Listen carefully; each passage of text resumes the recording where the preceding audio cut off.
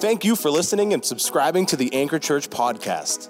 It is our desire at the Anchor to provide a place for you to know God, find freedom, discover your God-given purpose, and ultimately make a difference in the world around you. Each week, the Anchor podcast features Sunday sermon.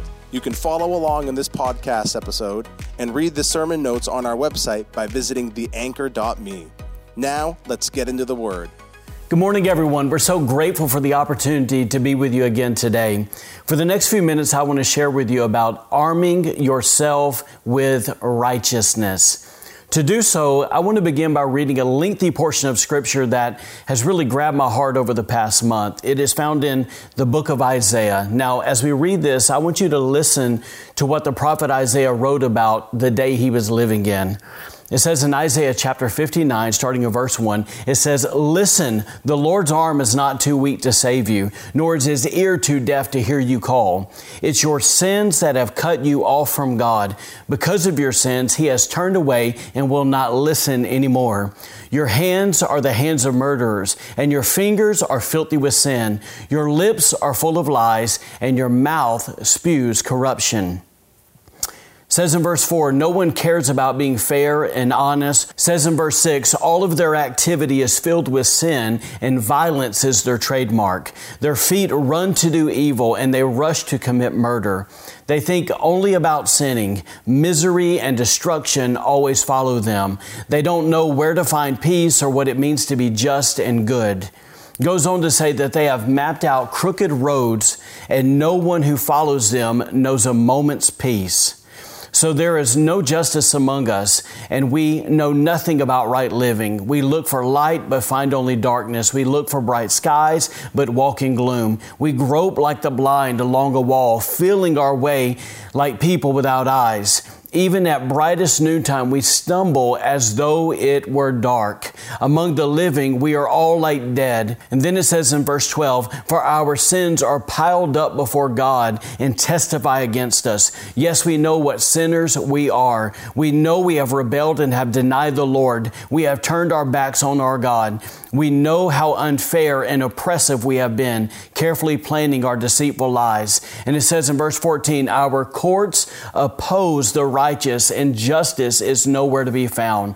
Truth stumbles in the streets, and honesty has been outlawed. Listen to this last verse. Yes, truth is gone, and anyone who renounces evil is attacked.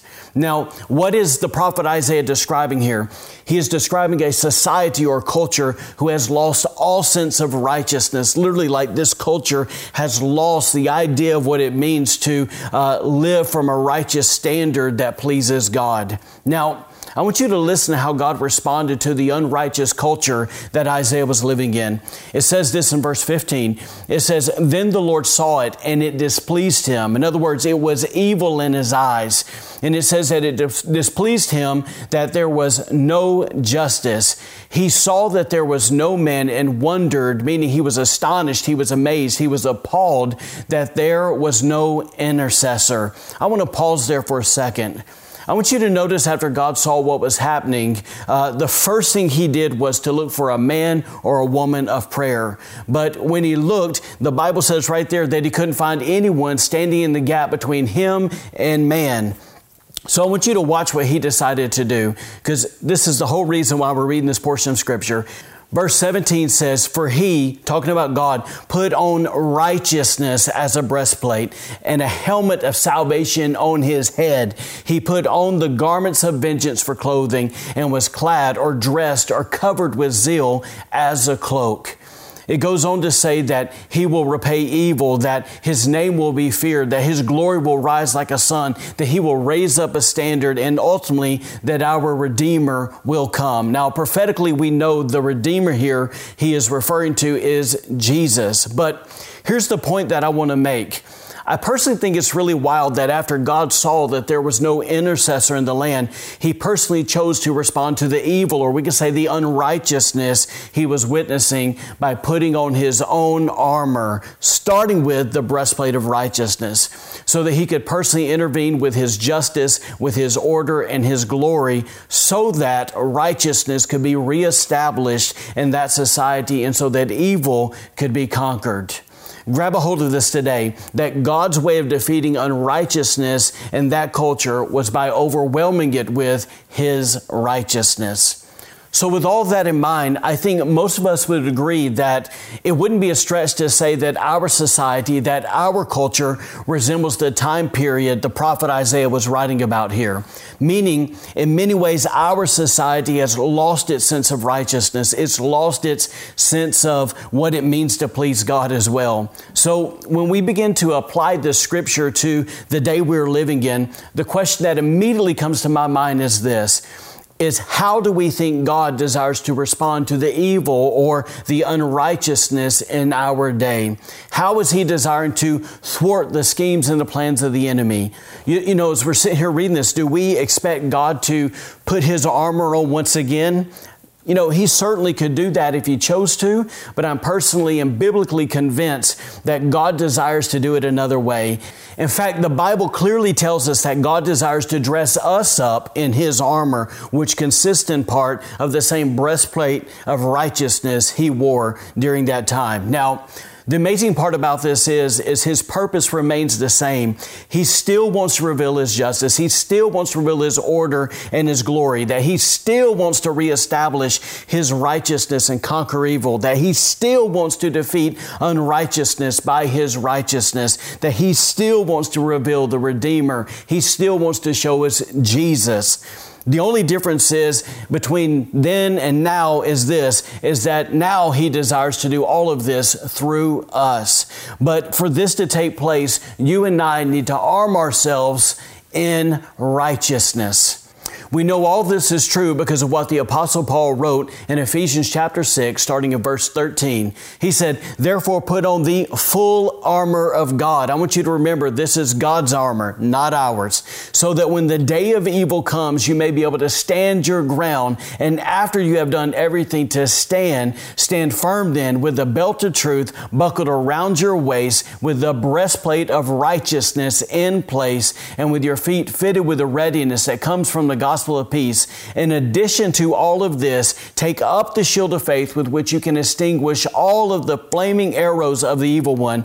Take on the helmet of salvation and the sword of the Spirit, which is the word of God, and pray in the Spirit on all occasions." All right, I want to shift gears here a bit. In my opinion, if we are going to properly understand what our armor and especially the breastplate of righteousness is designed to do in our lives, then we need to turn our attention back to the Roman soldier that Paul undoubtedly had in his mind when he was writing this.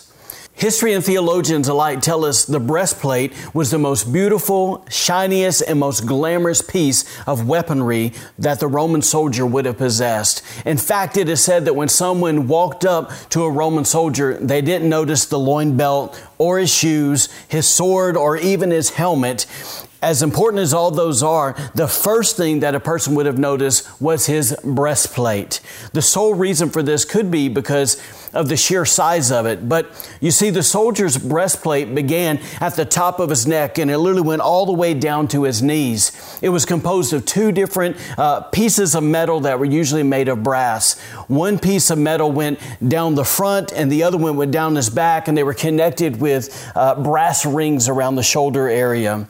Now, more often than not, the larger sheet of metal that covered the front, covered the back of the soldier were comprised of smaller scale-like pieces of metal. If you can almost say that they were similar to the scales of a fish.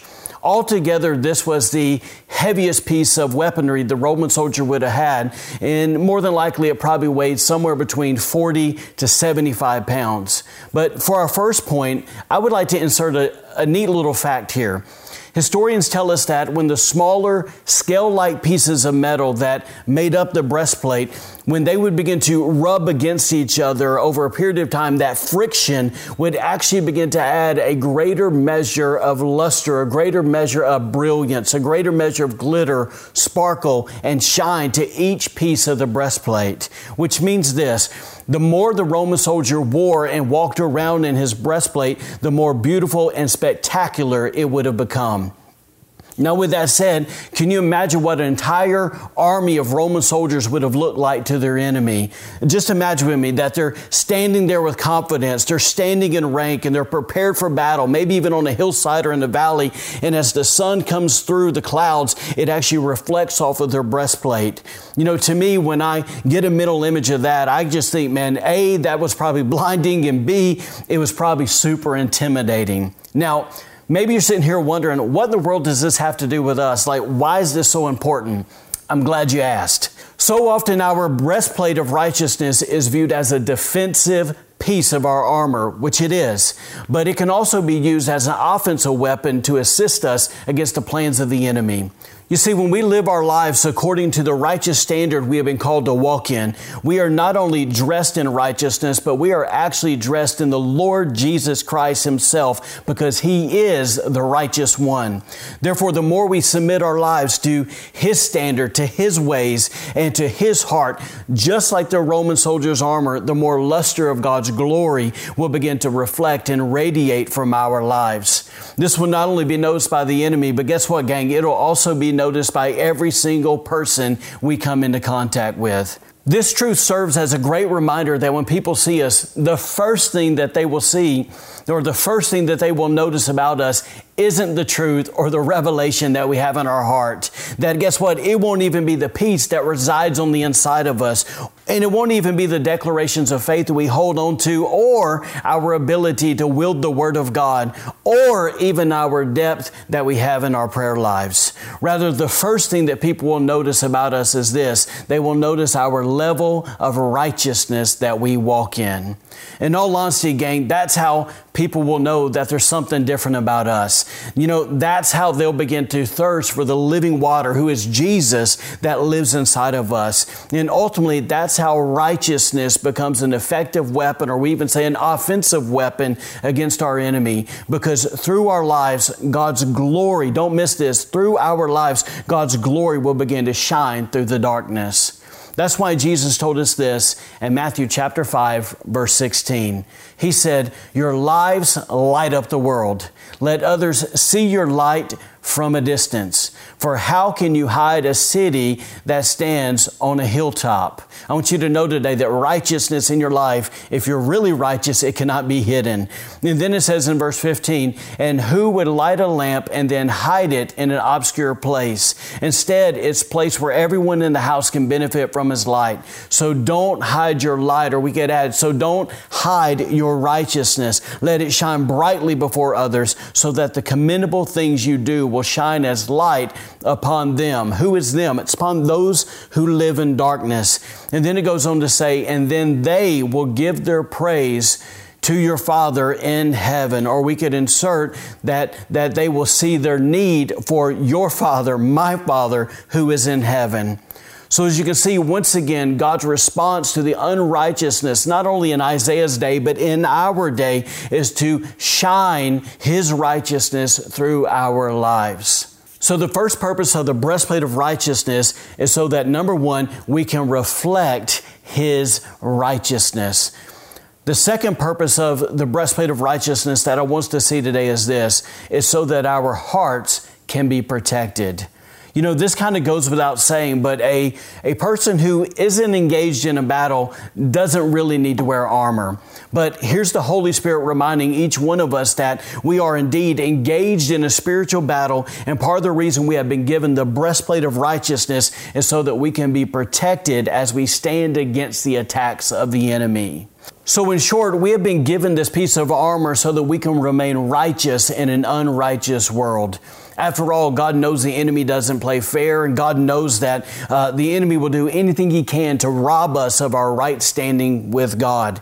And if he can't rob us of our place in God, then guess what he'll do? Then he'll do his absolute best to rob us of our righteous thinking. How does he try to accomplish this? By sowing thoughts of condemnation in our minds, by sowing thoughts of guilt, shame, and regret into our minds, by literally tempting us to constantly focus on our past mistakes, failures, and shortcomings. We all have them, right? If He can successfully convince us of these things, if we begin to over-focus on these things, we will inadvertently begin to view ourselves as some little good-for-nothing, unimportant, defeated Christian. In other words, His goal is to defeat us mentally and emotionally, because if He can succeed there, then He will succeed in taking us out of the fight even before it begins. This is why it's so important that we know what the Bible says. Remember last week of why we need to gird our loins up with the belt of truth, so that we can not only rebuke the enemy and rebuke his lies, but so that we can also see ourselves through the finished work of the cross, which declares, in spite of our past mistakes, in spite of our past failures and shortcomings, that we are indeed righteous through the blood of Jesus. This simple yet powerful truth allows us to walk in a righteous attitude that produces in us confidence, boldness, authority, and I would dare to say even an attitude that understands victory and not defeat. If I could just throw a scripture in here at this moment, remember what 2 Corinthians chapter 5, verse 21 says. It says this, it says that we are, not going to be, not might be, but we are currently the righteousness of God in Christ Jesus. So the simple point I'm trying to make here is this, is one of my hopes for today is that we will begin to see that righteousness is more than just a moral standard that we're trying to live by, but is actually a mindset that God uses to protect our hearts so that we will not be defeated by the enemy and so that we can be successful in the fight. The third purpose of the breastplate of righteousness that I want us to see today is this, is He gives us the breastplate of righteousness so that we can be positioned for warfare. You know, if we realize it or not, every piece of our armor, including the breastplate of righteousness, is designed to put us in an offensive position to pray. Get that, to pray. In my experience, when we walk in an unrighteous mindset that's full of condemnation and guilt and shame, we will not pray with confidence. In fact, it's true that a defeated Christian always prays defeated prayers. But on the other hand, when we know that we have been made righteous in His sight, when we know that we have been given a breastplate of righteousness, in the same way that that Roman soldier would have entered into a conflict, entered into a war or a battle with great confidence, guess what? We too can enter before God's presence, before His very throne, in prayer and intercession with great confidence. We could even add here this, that bold Christians pray bold prayers. See, this is why the book of James tells us in James chapter 5, verse 16, it says, the earnest prayer of a righteous person has great, not some, not little, but great power and produces wonderful results. Not small results, but wonderful results. So before we close today, I simply want to challenge all of us who have been made righteous with this. What are some bold prayers that we need to be praying over our families, over our churches, over our communities, over our region, over our state, and yes, even over our nation in this season? Please hear me, because we have been armed in righteousness. We can have great confidence that God will not only hear us, but He will also move with His justice, with His order, and with His glory to once again reestablish His righteousness in this nation. Come on, guys, let it not be said about our day that God looked across the Mid-Coast region, that God looked across the state of Maine, He looked across America or whatever state or whatever nation you're viewing from today. Let it not be said that God looked across that region or that area and He couldn't find someone who is willing to stand in the gap and intercede on the people's behalf. In closing, maybe you are listening to this today and you're wondering, how can I be made righteous before God? I want you to know today, the good news is that's exactly why Jesus came. I want you to know that He came out of obedience to His Father to lay down His life on a cross as a perfect sacrifice for our sins, so that we, by faith in Him, might have the opportunity to exchange our unrighteousness for His righteousness. So if that's you today, I simply want to encourage you to put your faith and your trust, your very life into the hands of God. Ask Him to save you now. Ask Him to fill you with His righteousness and to fill you with His Spirit. And lastly, I just encourage you to commit your life to follow His ways. Let's pray and we'll be done. Father, we thank You for today. Lord, we thank You that as Your people, God, that You've given us armor. And Lord, that armor is not to sit on the sideline with fear and trembling, but God, is to actively engage into the fight. And so, Lord, I simply pray for your people today that confidence and boldness and authority, God, would fill their hearts, God, as they stand firm and stand strong with the breastplate of righteousness. And God, for those that are sitting there today that maybe say that they don't know you, that they've never encountered you, Lord, I'm simply asking, God, that you would meet them exactly where they're at. Father, thank you that you provide a way for us to be forgiven of our sins, that you provide a way for us to have our lives changed, God, by your love and your mercy and your grace. And God, I just come in agreement with them now. God, simply that we would say, God, please save us, forgive us of our sins. Please come be the Lord and Savior of our lives. And we simply ask, God, today that you would just receive our lives, Lord. And we just say, God, we'll follow you all the days of our life. Jesus, thank you for your amazing love. It's in your name we pray. Amen. Thank you so much for being with us again today for another Anchor at Home. God bless you. We'll see you again soon. Thank you for joining us today. Be sure to follow us on Facebook and Instagram for encouragement in your walk with God and to receive updates on events happening at The Anchor. Have a great week and God bless.